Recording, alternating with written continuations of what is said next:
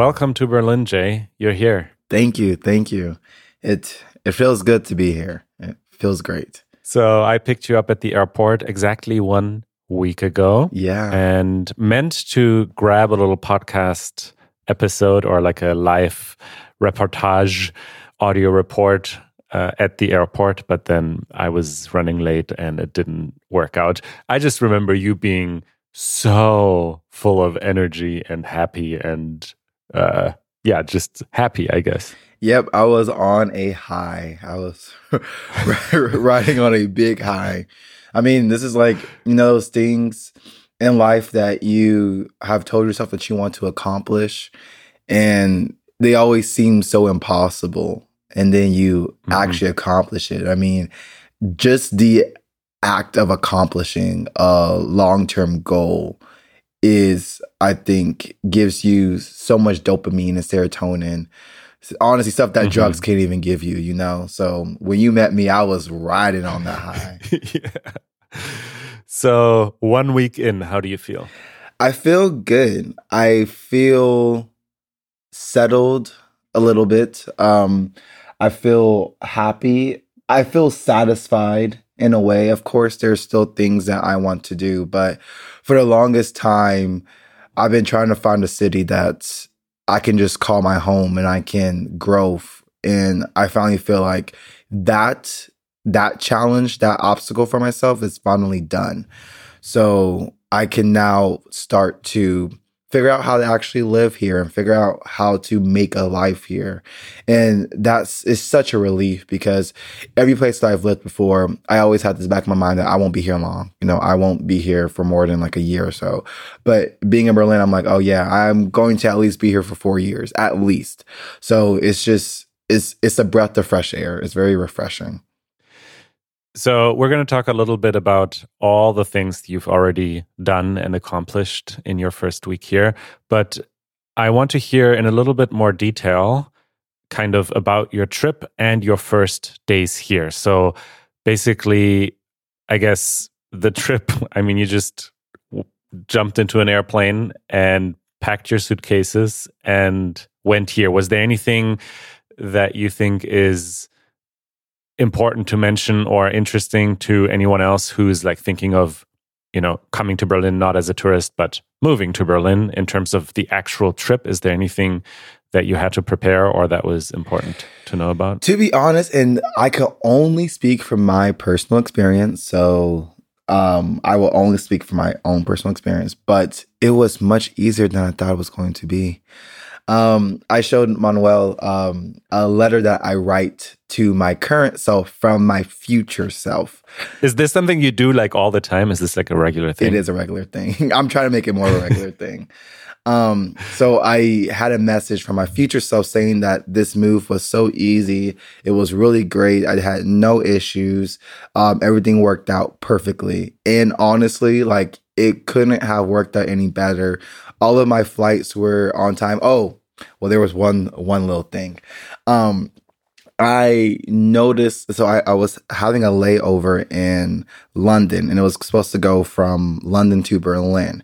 And it was originally scheduled for 11 a.m. in the morning. However, Saturday, I checked my flight, and that flight was not showing up anymore. And I got so worried. I was like, oh my God, where is this flight? What happened? Then I read that it got canceled, and I'm like, oh crap, damn.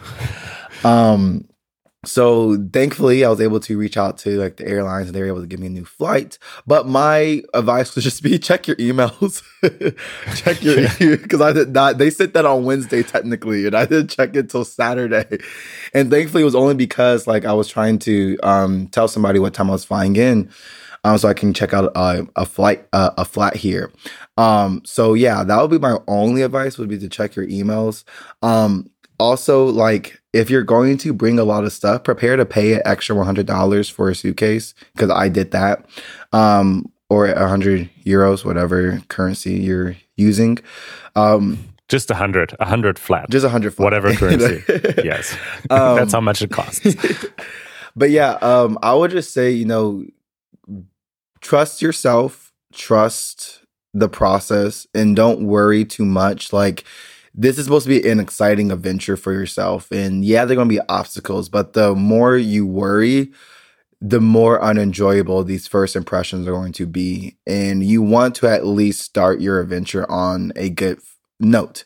So I did a lot of intentional positivity, intentional mindset practicing, like journaling, repeating affirmations, and just getting myself into a good mood. And I think that contributed a lot to, me having an easy move here. So I can't give like specific, like actionable steps, but all I can say is just keep a positive mindset. And people may argue that, you can't always have a positive mindset. I disagree.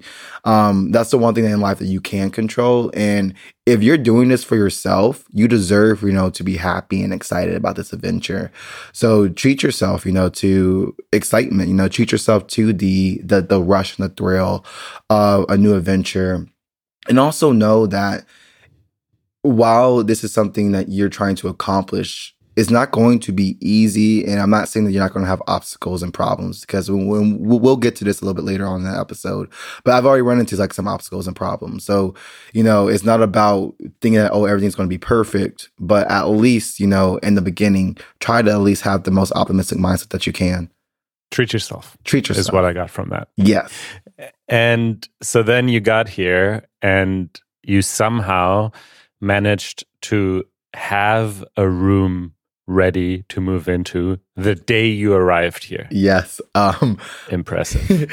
Manuel picked me up from the airport. We went to his place. Also, thank you, Manuel, for honestly being a great welcoming host. It made everything so much more comfortable and smooth. I have to contribute that to you. Truly appreciate that. Very grateful for your help. Honestly, 10 out of 10. Highly recommend. But yeah, I was actually lucky enough to have two options of places to live, but there was one place that I was really preferring. The guy that I'm subleasing from right now, he had reached out to me maybe like the middle of last weekend, offering his place. It was fully furnished already, like had a bed, a couch, a TV, balcony, table, all that type of stuff, my own bathroom. And I was just so excited to be here. And I was like, you know what? It's 6 or 18 o'clock. Why not just reach out to them and see if I can go see the place? So I literally dropped off my stuff at Manuel's flat, and I just traveled over to his place. Liked the place, gave him my money through PayPal, got the key, and I was like, yep, got it. That was like maybe in the first 2 hours of getting here. So looking back, I remember you started looking for places like months ago. What do you think is the right time to start looking for a room or a place to move to before coming to Berlin? I don't know. There's a specific time. I mean, as early, the sooner the better. But then, like, I'll give you my pros and cons of doing it really early. The pros of doing it early is you get into the habit of looking for a place.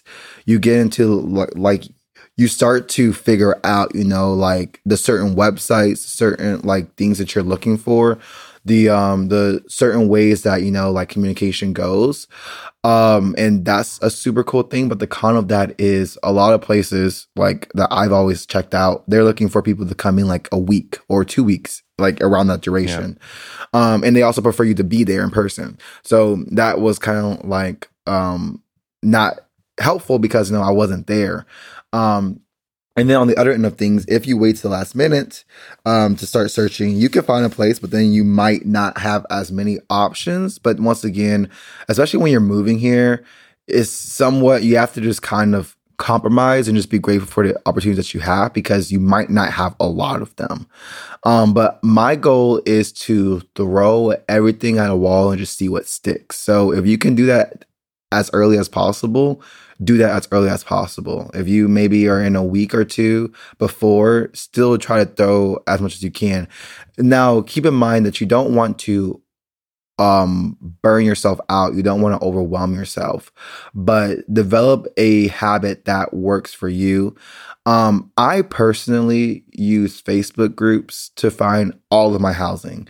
When I was living in the UK, when I was living in Austin, now when I was living in Berlin, every place that I found has been through Facebook.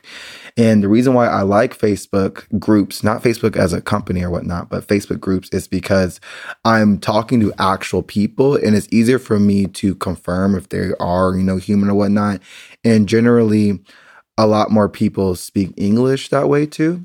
Mm-hmm. And it was easier for me to communicate with people that way. And especially since I'm moving here, I'm dealing with more subleasing type of thing. So I'm not having to deal specifically with, showing proof of income, having a shufa, having all this paperwork that I just won't have in my first few days of being here, So I highly recommend, doing it as early as possible, or just, reaching out and having some sort of like structure of just continuously checking, but just don't overwork yourself. And also just have faith, because the place that the place I'm living at right now, he reached out to me. I didn't reach out to him. So, there's just a thing of just, staying optimistic and trusting that, it'll all work out the way that it works out. So we didn't spend that much time together this first week, but I remember specifically when you were at my place, you were like, you have a door to your kitchen that you can close. That's so weird. And I'm sure there's many, many things that you are noticing that are just different from, US culture. And I'm just curious, what are some things you noticed, some first impressions, some first little culture shocks, maybe? Kind of, what are the things that surprised you? Yeah, every room has a door here. The living room has a door. The kitchen has a door. Yes, we like privacy. We like to shut our doors. Yes, y'all do.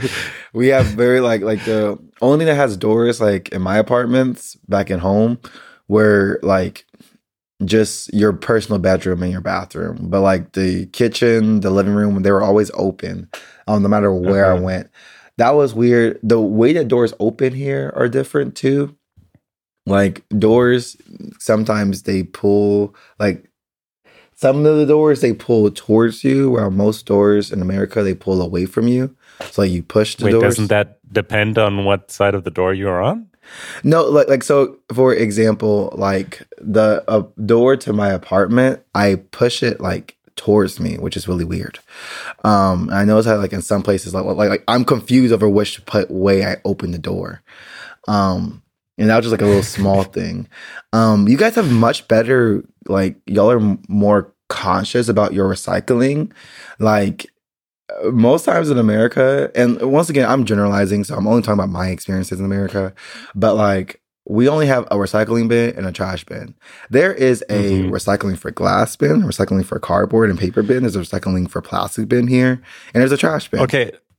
Let's do a little mini topic here because we received an email from Susan. Hi, Susan. And she wrote as a topic suggestion, recycling. What goes in each bin? What can be recycled? How to organize bins in your house? Where do milk cartons go? What kind of plastic can go in the yellow bin? Plastic toys? Food packaging? What do I do with old electronics?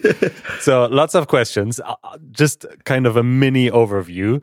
Most households have either at least 3 or 4 different bins, as she says. So basically there's general garbage, which I guess should come last because that's kind of like everything else. Then there's paper, where you put paper, and it's for recycling paper and cardboard. And then there's plastic, which is basically any type of single-use plastic, and also milk and juice cartons, kind of these Tetra packs. And yeah, there's a few different like kind of logos or symbols that help with that, but also not really. And then I also have organic waste, so basically food waste.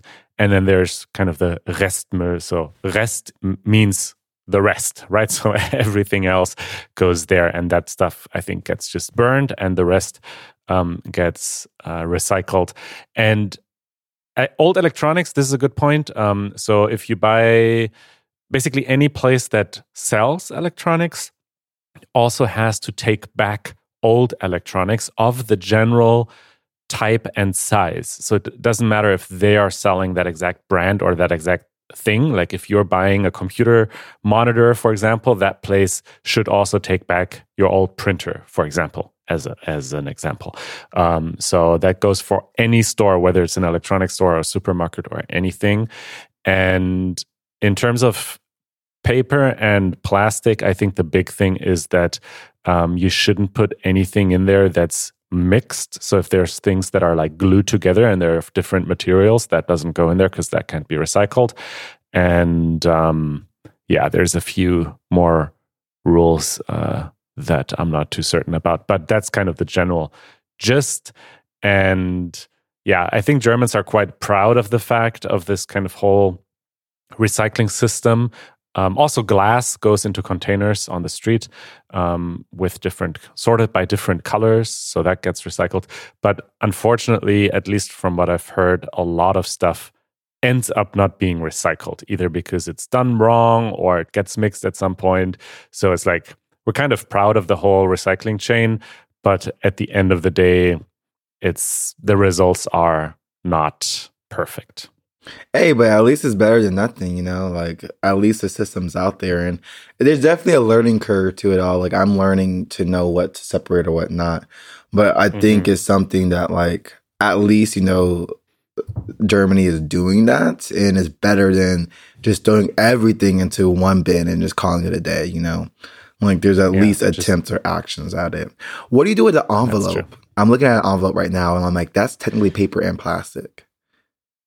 See, that's a great question, and it's a great example for my own ignorance. I'm Googling Briefumschlag mit Plastik, welcher Müll? Let's see what it says. So they can go, so that's not a problem. I guess stuff like that, because it's, so what happens is when it goes into the recycling center, it all goes into water, and the water is kind of separating, and then the paper basically goes down and the plastic stays on top, and that's how they separate that. So yeah, you can put those in the paper. But if it's, for example, like a yogurt box thing that it has like plastic and paper glued together, then that would be different, I think. So if in doubt, just Google it. Gotcha. Interesting. So much to learn. Okay, there's another thing that was really interesting for me. When you go to a restaurant, there are 3 types of water you can get. You can get tap, still, and sparkling. I've never had so many options for water in my life.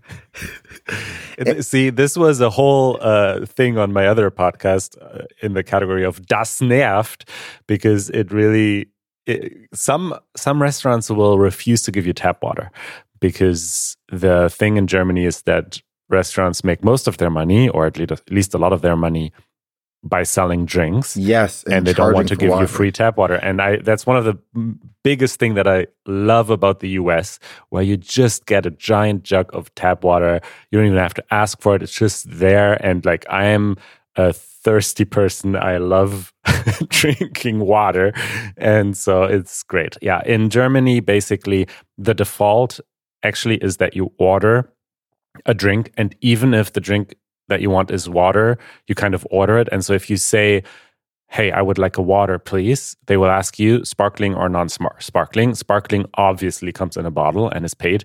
But even if you say, no gas, like not sparkling, it'll be like a super expensive little bottle with water that came on a truck.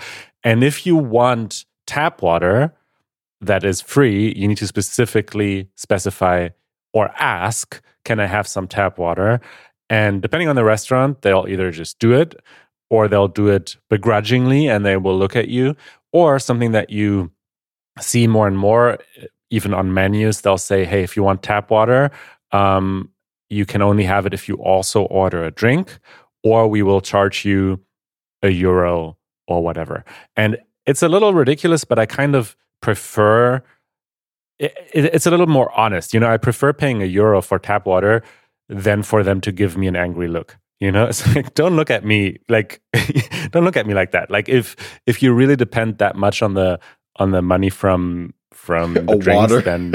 then charge €1. That's fine. And honestly, I kind of get it too, because like meals in Berlin are really cheap, you know. And if you're having lunch for €7 and then you're having tap water, it's like, yeah, the restaurant isn't making a lot of money off of that. And if you otherwise pay another €3 or €4 for a drink, you know, I get it. So I've given up on the tap water fight. I just order my favorite drink, which is Apfelschorle, which I heard is also another thing that surprised you. Yes.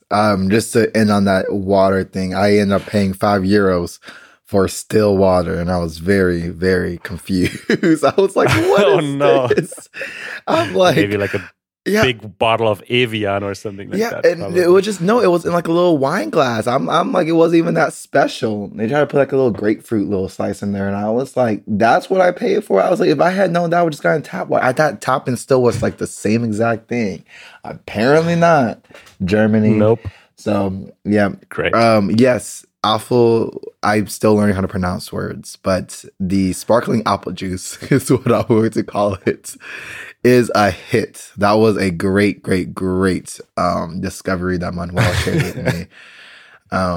But it's not sparkling apple juice. It's apple juice mixed with sparkling water. And it's kind of important to specify this, because I think if you just made apple juice sparkling, it wouldn't be as refreshing, because it would just be so sweet. That's right? True. Kind of the trick about it is that it's 50-50 and sparkling. It is a great, refreshing drink. And so is a Club Mate. That one is a new favorite of mine as well. Club Mate, yeah, that's a very Berlin thing. It's now completely mainstream. I remember like 15 years ago, it was a very kind of nerd thing to drink. Like all the computer nerds were drinking Club Mate because it has a lot of caffeine and is very sweet. It's kind of like, I think it has about as much sugar as Coca-Cola does and as much caffeine or more, but it doesn't taste as sweet, I think. And so, they're dangerous. I'm gonna have to not get these anymore because they are very sweet and sugary.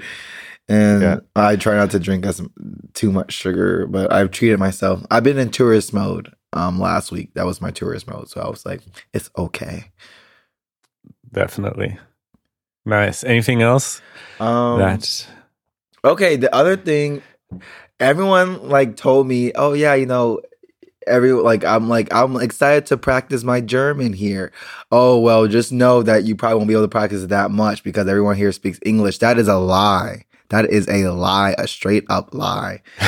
Conversationally, yes, but not when it comes to service, you know, getting something done, going to a store, you know, trying to ask people questions. Most of the people I have come in contact with that I need actual help from only speak German. And I've been like, oh, this is not as easy as I thought it was going to be. Obviously, we're in Germany, so it makes sense, right? But my expectations were not that. Interesting. Very interesting. Yeah, I feel like you hear both things, you know, people complaining or being surprised by how everybody just speaks English. And even, you know, kind of the stereotype is you can't even go to a bar anymore in Berlin or to a cafe without the waiter talking to you in English. And it's so difficult to learn German that way. But on the other hand, I think it's, yes, obviously like those things happen. But at the end of the day, as you've pointed out, we are in Germany and kind of the lingua franca, the language, the default language is German, yes. And I guess, yeah, maybe if you go to a store and you want to make a contract, you want to get a cell phone contract, the salesperson is going to want to talk in German. Yes, and that's happened a lot. And that's getting to the next point of the struggles that I've come to face while being here already. Tell us about them. I would say, I mean, like the language barrier has been, I think, the biggest challenge. And like, I'm trying not to overwhelm myself because, of course, you know, like I need to learn German, but I'm not going to learn it overnight. But like in terms of like, you know, getting a film contract, you know, Setting up, like bank accounts, going to the store, buying a bike or whatnot. A lot of these people, their preferred language is German. So, and they can speak a little bit of English, but it's not enough for me to really understand what's going on and for them to really understand myself. Like, I went to go get a phone plan, and I just needed a prepaid phone plan because I just needed a SIM card right then and there. I wasn't trying to order one. I was trying to get a prepaid SIM card right then and there. So I went to the telecom store, and they just had some like on a little rack, and it was very expensive. It was like 5 gigabytes for 25 euros, but that was the biggest plan that they had. So then I was like, okay, let me go to Vodafone and see. And the guy was talking to me, and I was trying to just get a prepaid SIM card. Like I emphasized, a prepaid SIM card. And he was like trying to, I think, sell me like a contract for like 50 euros or whatnot. And he was speaking English, but it was still broken up English, so I couldn't really understand what he was saying. And I did not trust that I was getting what I needed. And I feel that like, and maybe I'm just nervous or whatnot, but I do feel that like sometimes I might be getting taken advantage of because I don't really know what people are saying that much. And I'm just trying to get, the easiest thing. So it's really difficult to, I think, have like an actual conversation where we're each like understanding each other and I'm getting the best type of service that I can when, like that language barrier is there. And it's difficult because, like, you're not always available. A lot of people are always available to help me out. So, like, I'm doing these things, solo. And then whenever, like, I got, oh my gosh, my bike. So just about that story, I agree that obviously speaking German would have helped you in that moment. But also, and I guess that's what this podcast is about, and we'll do an episode about getting a SIM card or a short episode because yeah, it's not rocket science, but it's better to, like, I think the better method is basically picking something and knowing about the options instead of just wandering into a telecom or Vodafone store where they're obviously going to want to sell you a contract instead of just selling you a prepaid card. And so, yeah, I think no matter if you speak German or not, they're going to probably try to upsell you or sell you something expensive there. Yeah, and I'm just like, can you just work with me, please? Not everything has to be about selling. I'm just trying to live. And I ended up going with like a Telecom 5 gigabyte one because it was literally on the shelf. I did not have to talk to the guy. And yeah, it was a little bit more expensive, but in terms of like simplicity, and that's one thing I would say. You might like, for example, my apartment is a little bit more than the average apartment, but if you are moving to a new country or a new place, it might be worth it for the sake of simplicity and ease to pay a little bit more to have it a little bit easier. If that makes sense. It does make sense. Obviously, it depends on whether you can afford. Yes, it does. To do it. But, obviously I agree that you're making your life easier if you kind of, do that, are able to pay a little bit more. The SIM card, just we'll do an individual episode. But so you didn't get like a 2-year contract. You just got a prepaid SIM that you can basically ditch at any point. Yes, which correct? I will be. I'm switching to another company after this month. Okay, let's talk about it in the next one. Yeah, but yeah. So bike, you went and bought a bike. Yes. So Sunday, one of my other coworkers sent me like information of a used bikes like sale that they have going on. And I was like, okay, perfect. I mean, like, we talked about bikes in our last episode. I'm like, this is a great time to get myself a bike. I've been walking or using like the subway, which has been great. But, like we talked about, it's so much nicer to have a bike, to be able to see the city. Yeah. So I go there and I'm looking at all the bikes and, like I was very, very confident in myself before I got there. I was like, okay, this is going to be a breeze and I was going to be able to just like go riding the bikes and just see and whatnot. And the one, like, I would say like it is the culture shock of not knowing the language and still feeling out of place is still present. And granted, I need to give myself time. It's going to be my advice in the future at the end of the episode, but it's going to take time for me to feel comfortable here. You know, I'm going to feel uncomfortable for the time being. And I did. I felt so uncomfortable there. Because I did not know, like, I thought I knew what, like, to ask people or whatnot. But once again, either people were just trying to sell me or people didn't speak enough English for me to actually have a conversation about the bikes that I could, like, get or whatnot. So when I was looking at the bikes, like, I was just trying to look and just use my own perception and evaluation to see which bikes worked for me or whatnot. And then like I ended up seeing the bike that I found, and I sent Manuel a picture of it, and he was like, yeah, you know, that's a good bike, that's a great frame or whatnot. I ended up being able to get the price down, but it was so interesting because it was like I talked to one guy. There was two guys who were selling this bike. And I talked to one guy about getting the price down. And then we agreed on 175 euros. But then he got busy with somebody else. So then the other guy came around and I was like, hey, we agreed on 175. He was like, no. And then I was like, well, that guy said that. And they communicated and he was like, yes. I'm like, y'all need to work on your communication because you're not about to upsell me again after he just said 175. I gotcha. And then they did not want to take card. So then that was a little difficult. Then they ended up finally accepting card. They could have taken card the whole entire time, but they had preferred cash. And I'm like, but if you have a card thing, just let me use my card.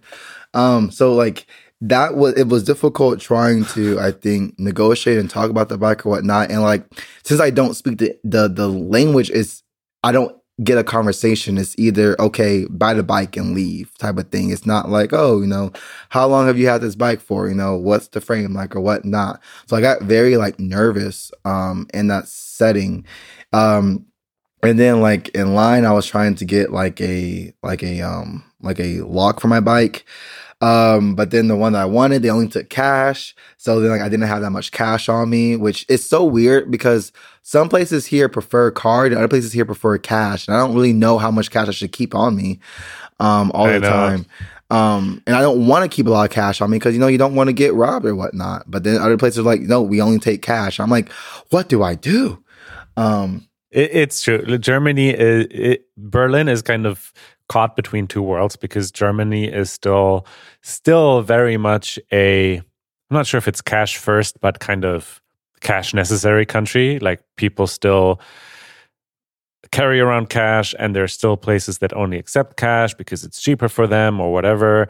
But then Berlin is obviously also hip and future, like kind of future forward or whatever. And so there are some cafes that will only accept cash, and then there's some hip new cafes that will only accept credit cards or cards in general, I should say, Giro card, credit card. And it's like, yeah, so now you kind of you need both. Like you can't just have one. You need to have both, a little bit of both. And I guess, yeah, kind of if you're buying a bike, obviously if you're buying a bike at a bike shop, they'll always accept cards, at least kind of the Giro card, like not necessarily credit cards. But that was more kind of a flea market type of situation, right? Where it was outside and stuff. And in those kinds of situations, you kind of always need cash in Germany. Yeah, exactly. So I learned that, and to sum up that, I mean, I liked the bike that I had, and it was a great one day, not even a day of riding my bike. And then Monday morning, I'm riding, and it's my fault. I fully take blame for this, but I was distracted by a building because I was like, oh, it's a sports complex. There's different things in it. And little did I know that I was slowly turning to the right and I run into a pole, a small little pole. I think that's like for cars not to go on the sidewalk. And I ended up damaging the front wheel of my bike. And this is not like, it has not even been 24 hours yet. I think it has been maybe. Did you hurt yourself? I did. I scraped my knee. We have a little boo-boo that I had to go get plasters for, which that's another different thing. We say Band-Aids in America. We don't use the word plasters. No. So that was very interesting. But then, okay, so like, then I messaged Manuel. I'm like, hi. So I damaged my bike already. You sounded so down. I was so down. I won't lie, I was very upset. I'm like, I just got this bike and I'm like, oh, like it hasn't even been a day and I paid so much money for the bike. You wrecked it. And I wrecked it. And like, once again, and there was this guy who tried to help me, but he didn't speak English. So I didn't know what he was saying. So I just I can't roll the bike because the front wheel doesn't work. So I was just dragging my bike. It's not a light bike. And I still had maybe 10 minutes to go from walking to home. So then I end up going to one of the bike shops that Manuel suggested that I go to. Then I go there and it was difficult because this is my thing with the whole language barrier of like the service things. They don't really speak that well of English. So he was trying to like explain to me and all I got was he can't fix the bike. I think he was trying to explain to me what the problem was, but like he was speaking in German. And I was like, I don't speak that. I don't know what you're saying, sir. I'm sorry. And then he got someone who was a little bit better, but he was all he could say was, we can't fix the bike. So it's like in those situations, it's like I don't even know what the problem was. I just know they can't fix the bike. And I'm like, crap. I mean, like I just bought this bike and they cannot fix it. I'm like, I'm like that's like literally 200 euros out of my pocket right there, just in the trash. Then my mom was like, well, just try to find like another place and see what they say. So I dragged my little bike. I felt so just like lost, just dragging this bike to the next place. Keep in mind, I don't know where I'm going, so I'm trying to look at my phone for directions or whatnot. And I take it to like another place and they say that they might be able to fix it. They're going to order a part. Then it's going to cost like 150 euros or whatnot. No. And like all I said was okay, and like they didn't take my money or anything like that. Like my appointment's not until mid-May, but like that was one of my other frustrations because I'm like I can't have a conversation with this person about like one, negotiating price down, two, what is the actual problem. Like I don't even know what part he was telling he's going to buy. It was like something like for the front wheel, and I'm like, is that really going to make the thing work? And he only looked at it, so like I don't even know if that's going to even help. So like, I'm going to probably try to find some other places to go, but like that already is like one of my frustrations is like just not being able to get the help that I need because I don't understand the language and, we can't communicate, that well. So I will say that I have loved my time here, but it definitely is a little bit overwhelming in some cases. Like, I'm not going to lie and say that everything's perfect. Nothing in life is perfect. I'm very grateful to be here, but already I am seeing the struggles of, being in a new country at a new time, not understanding the language or whatnot, and all of that. And all of this, I swear to you, is part of culture shock. That is the experience. And yes, it's a roller coaster. You have all these emotions, you get endorphins, but you also struggle, and there's going to be so many things that go wrong and that you don't understand. And that's just culture shock, right? Yeah, no, you're definitely right. And like, it's a part, and I know, like, the thing is, I know this is like, even before I came here, like, I was telling my mom, I was like, I'm excited to see what the culture shock is. And the universe was like, all right, bet, I got you. I will show you culture shock. And like, it's just different, like in the moment of things, because you just want everything to go well. And then things are going well, and then things don't go well. And then you just get confused. And then like, you feel this pressure on you because it's like at those shops, there's now a line, and like, I'm holding up the line because I don't understand what's going on. And they're not that compassionate to me, which is understandable. They have a job. They're just trying to get people in and out. So it's also Berlin. You just need to be prepared for people not being necessarily compassionate or overly, friendly, outwardly yes. friendly. Because that's just not the culture. Yes, that's another culture shock. In America, it's customers first. The whole "let me speak to a manager" type of thing is very real here Yes. and there. It's not, I understand that, like I'm not coming here wanting to feel entitled that like I deserve special treatment or whatnot. But it's just like I'm all about problem solving, and when I can't solve a problem, that makes me a little bit overwhelmed. 'Cause I'm like, oh my gosh, how can I do this? But then, yeah, it's what you said. Like, it's all a part of the journey. It's all a part of the experience. And I need to relax. And this is my advice for myself is things take time. Yesterday wasn't even a week yet, So like, I think I need to give myself a little bit more credit for what I'm going through. And it's the first week. Obviously, things are not going to go 100% smoothly in the first week. Hell, not even probably in the first few months. I'm still going to have some obstacles. And I think I was probably pushing myself a little bit too much, especially like given it's like only been 7 days to get all of this stuff done in the first 7 days. And granted, I'm excited. I just want to get established. But like, my advice to myself for now on and anybody else taking here is take it slow and know that things take time, and it's okay not to do everything at once.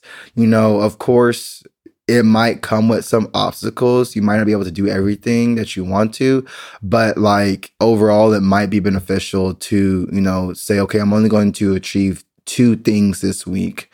And maybe not until my 3rd month will I have everything that I need.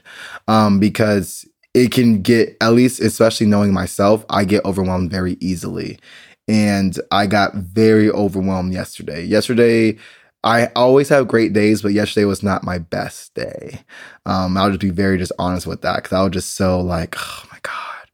Wow. And just exhausted, and not to mention jet lagged and like starting work again and, just trying to figure everything out. And it's been a roller coaster of a week so far.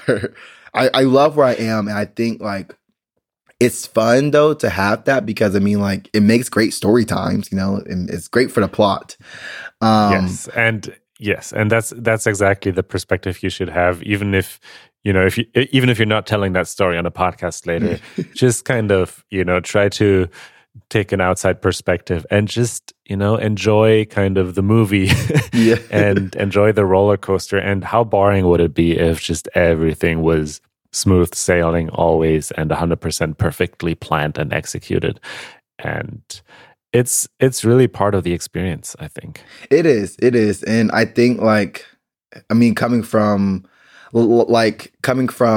my time in France, I was in an international student campus, so they understood people who were new here, and I was with other people, so it was easier for me to navigate culture shock. Like, I wasn't alone. And then when I was in the UK, everyone speaks English there, so that made it a little bit easier. And then when I was in Austin, I'm obviously back home in America, so it wasn't that hard to get things. Here, completely new, completely different, completely just like out of my element.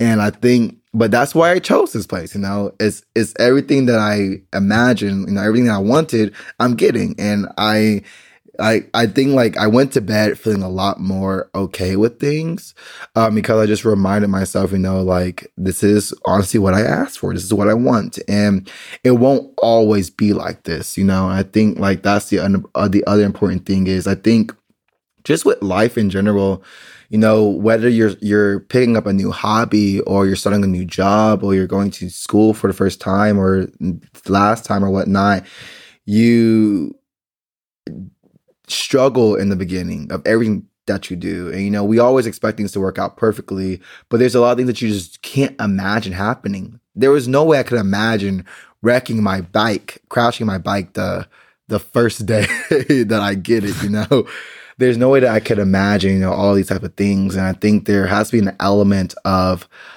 allowing yourself to go through the obstacles and accepting the obstacles and accepting the future challenges that come your way, and not trying to avoid them, but just letting yourself know that whatever you go through, you'll get through. It might not be easy, but you'll still get through it. And I think if you're able to kind of just have that mindset and have that compassion for yourself, it'll make going through those struggles a little bit easier. And I did, like, by the end of that day, I put a lot of pressure on myself. I was starting to blame myself. I was like, you should have been paying attention to the road. You should have, probably gotten a better bike. You should have, it was a lot of you should have, could have, and would have. And that's not a great mentality to have, especially when you're new and you're already under pressure. The best approach is to, be a little bit more understanding of yourself. It's like, it's okay, Jay. Like, you're new here. You did your best. You went out. You took the initiative. You tried. You did what you could, and this is just the result. It's not a punishment. It's not something bad that happened. It's just something that has happened, and you'll get through it just like you get through anything. So I think very important to understand that things take time. Take it slow. Don't try to rush yourself, and also just have compassion for yourself as you're getting through things. Because at the end of the day, all you have is yourself, and you got to at least be your biggest, champion, your biggest fan. You have to encourage yourself the most you can, because shit can get hard. And hard does not mean impossible. It doesn't mean things are going wrong. It just means that things are hard, and that's okay. But things will get easier through time.